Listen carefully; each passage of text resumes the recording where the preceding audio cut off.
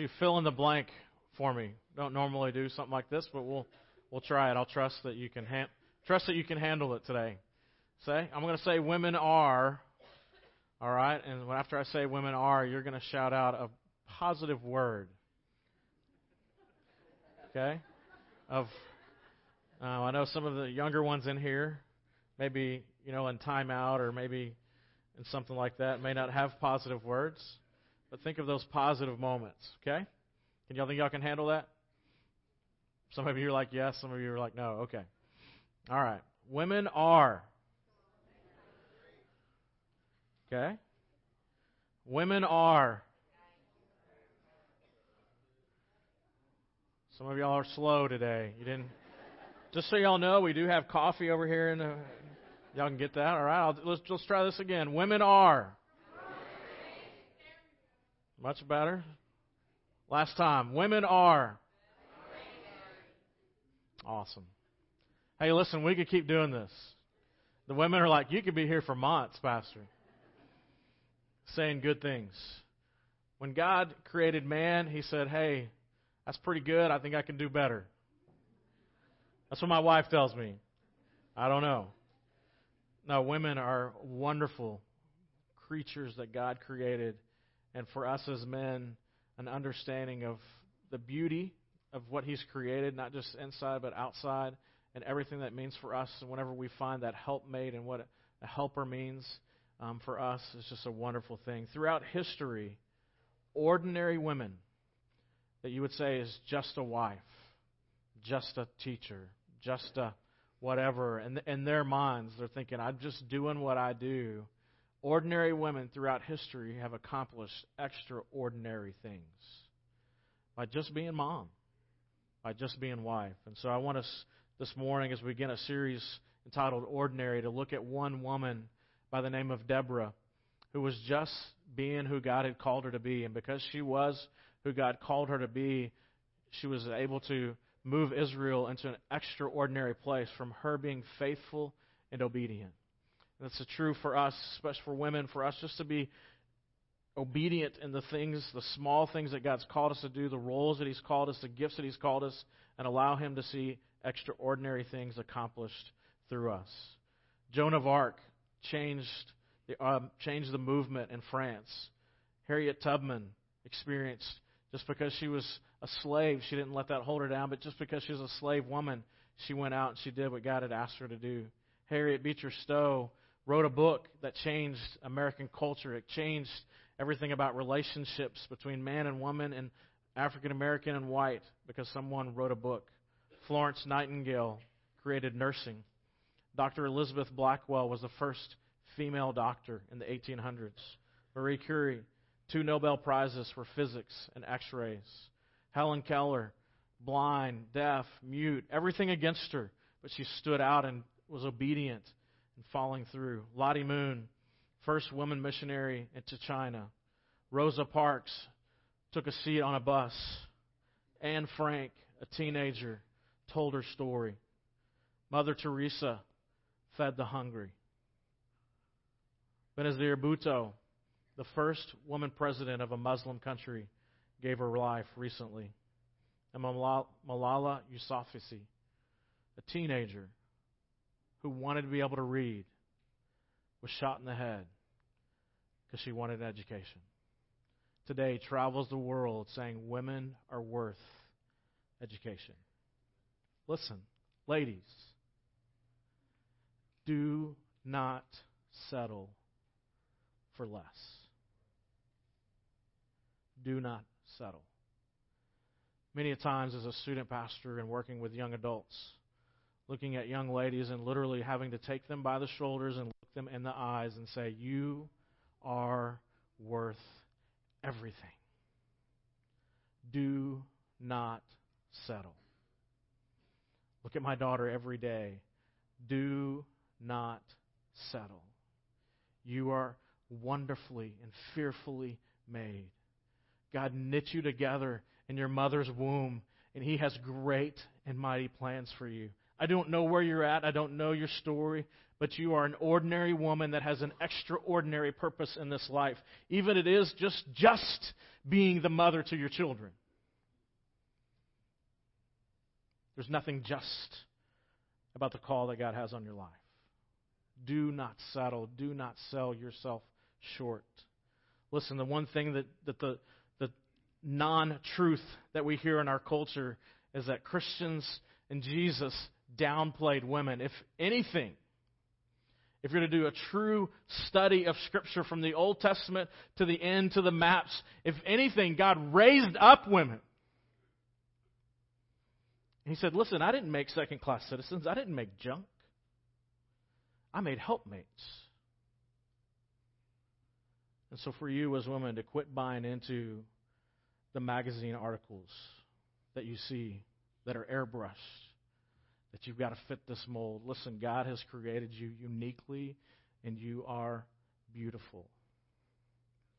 Tell your wives, tell your daughters, tell your mothers, quit forcing them to buy crap. Do you hear me? We've got to change it here. It's our place.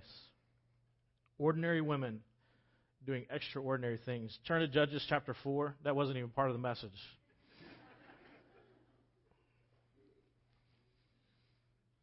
Judges chapter 4. We'll breeze through this. I've never been to it's been a long time since I've been in a Methodist church. I hear they get out early, that they preach faster than Baptists so they can beat us. So let's try to beat them today. It's Mother's Day. Okay? It's my present to you. Judges chapter 4, verse 1. Again, the Israelites did evil in the eyes of the Lord. The Israelites were good at that. They had this cycle of doing well, messing up, repenting and coming back. It's the same cycle for us. It's this growth cycle of getting in a habit of saying yes to Jesus more and more. We're going to mess up. Now that Ehud was dead, the previous leader of Israel. So verse 2. So the Lord gave them over into the hands of Jabin, king of Canaan.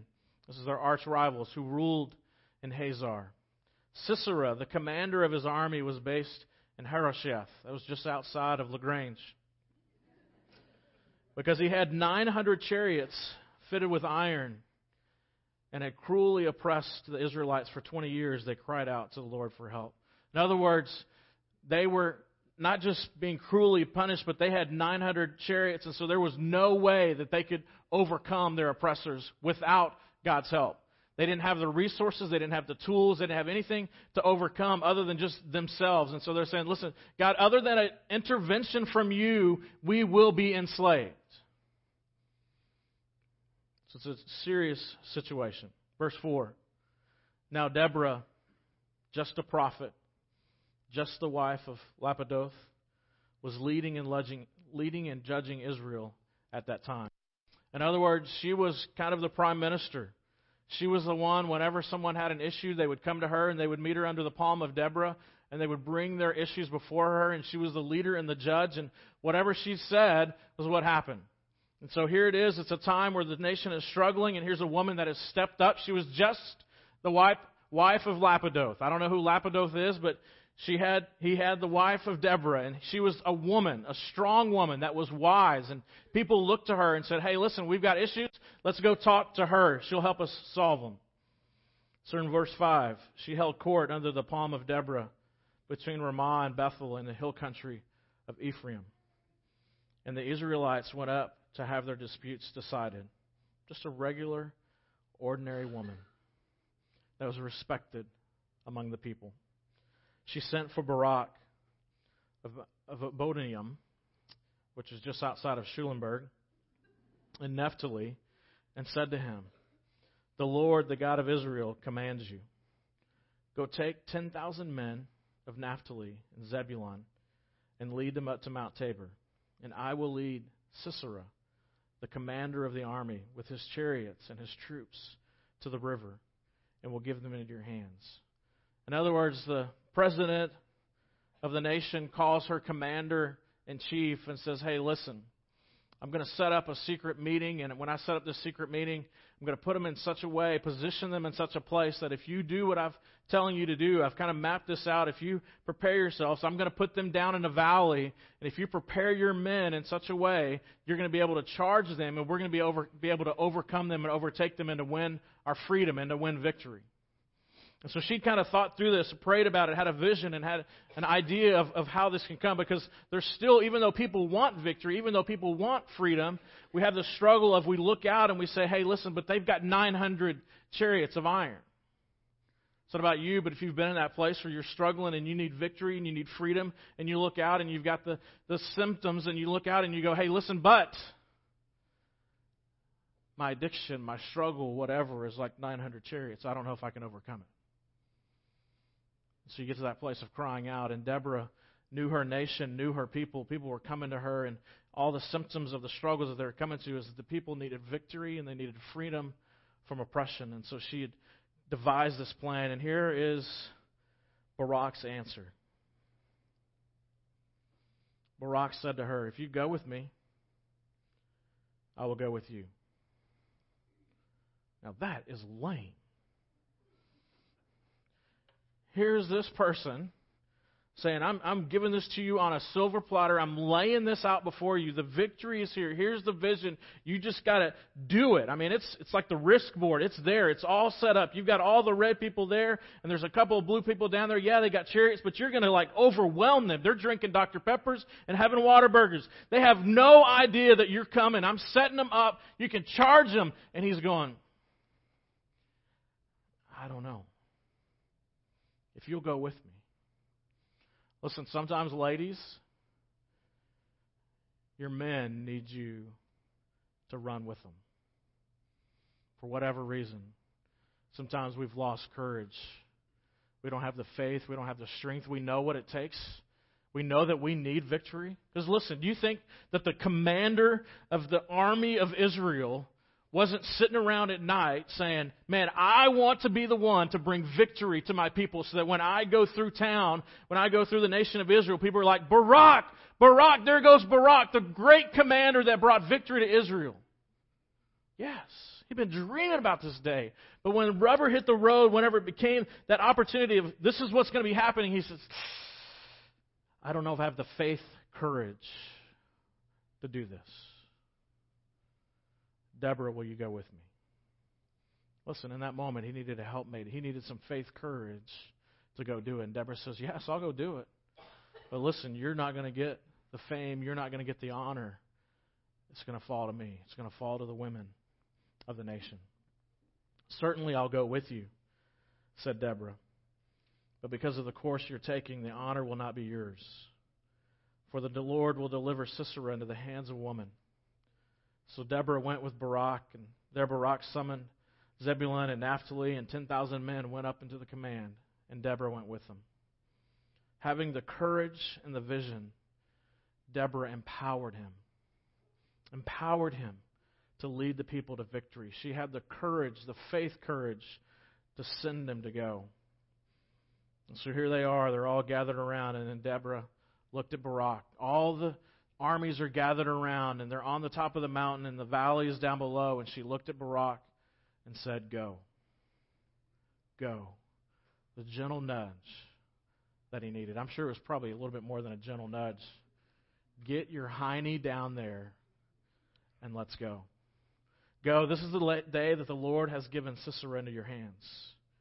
Has not the Lord gone ahead of you? So Barak went down the mountain, 10,000 men following him. At Barak's advance, the Lord routed Sisera and all of his chariots and army by the sword. And Sisera got down from his chariot, and he fled on foot. And he went into a tent, and he hid out. As a matter of fact, Sisera's own life was taken by a woman who invited him into the tent, and he took a little nap, and he took it up in the middle of his nap, took a permanent nap. If you ever want victory, if you ever want freedom from the stuff that's holding you back, you cannot help but sing out and dance in freedom when you win the victory. In this moment, they've been dreaming about it, and Barak and Deborah are there, and they're going down, and all of a sudden this thing happens, and the armies win, and there's this great dance. If you look over in chapter 5, verse 1, on that day, Deborah and Barak, son of Abinoam, sang this song. And they just kind of broke out. It's a whole chapter. They just broke out and they began singing and they began dancing and they began celebrating. Listen, if you've ever experienced what true freedom and what true victory is, you can't help but experience singing and dancing and freedom. And sometimes, guys, there's stuff that we're stuck with, that we're struggling with, and our women are telling us, and we need their faith courage to overcome it because we're afraid of what's going to happen in the victory. We're afraid of what it's going to cost us, and our women are going, go do it, go accomplish it. It's time for us. It's time for you to have freedom. Even though we're supposed to be the spiritual leaders of the household, sometimes we need our women to just push us. And they say, listen, I'm tired of what we're stuck in. Can you imagine Deborah day after day after day hearing the complaints of the people and finally saying, listen, enough. We need victory, not just in each home, but we need victory as a nation. For us as well. Each one of us in our homes, if we want victory in this nation, so many, I see your Facebook posts, your Instagram posts, and all this different stuff, and you cry out about a nation that no longer serves God. It starts in the home. Men and women, we have to have the courage, the faith courage, to say no when we need to say no to our children, when we need to do the things that we need to do. We need to find the places where we can have courage and strength and begin to look like and act like and smell like and resemble what it means to have a husband and a wife and children that are pursuing and looking after Jesus. And sometimes, men, that may mean that our wives are going to have to be like Deborah and say, go. We need freedom and victory in our household. And to charge, full out charge to win the victory. So as a family, you can dance and you can sing. One of the favorite songs in our household is Happy Pants. Have y'all heard that song? Well, I've sang it before. I had to sing it this week a couple of times. Listen, sometimes you just got to get your happy pants on and you've got to fight through it. Because there's stuff in this world that's going to try to steal your victory, that's going to try to steal your freedom, that you just kind of go back to time and time again because you don't know anything else. Listen, get your happy pants on. Fight the fight. If you're struggling and you don't know how you can win the victory, find someone that will fight with you. That is what biblical community looks like. Listen, even this week, had several people say to me on different issues, that's between me and God. Yes and no. If you're doing true biblical community, it's between you and people you're doing life with and God. See, again, that's part of the pieces that we're missing as a church, is that we don't know each other well enough to call each other out on some stuff that we need to call each other out on. In the name of Jesus, because I love you and you love me, not based on your opinion, but based on Scripture. Okay? So for us to fight the fight, to have freedom, to have victory. Ladies, God created us male and... Oh, man, we got to practice. Bible memory, Genesis 1:27 says, God created them male and He created them in the image of... Oh, yes. Male and female both created in the image of God, and He said, and it was good. That's right. He didn't say, hey, it needs work, it needs airbrush. No. Male and female, you were created equal together to accomplish great things. Ordinary people, being obedient, getting frustrated to the point of saying, God, I am tired of being held down. I'm going to move forward and do extraordinary things for you. Let's pray together.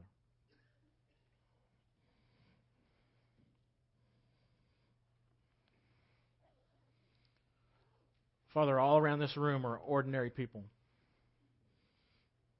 To our right, to our left, front, back. And I know many times we look at everyone around us and we think, man, they've got it better than me.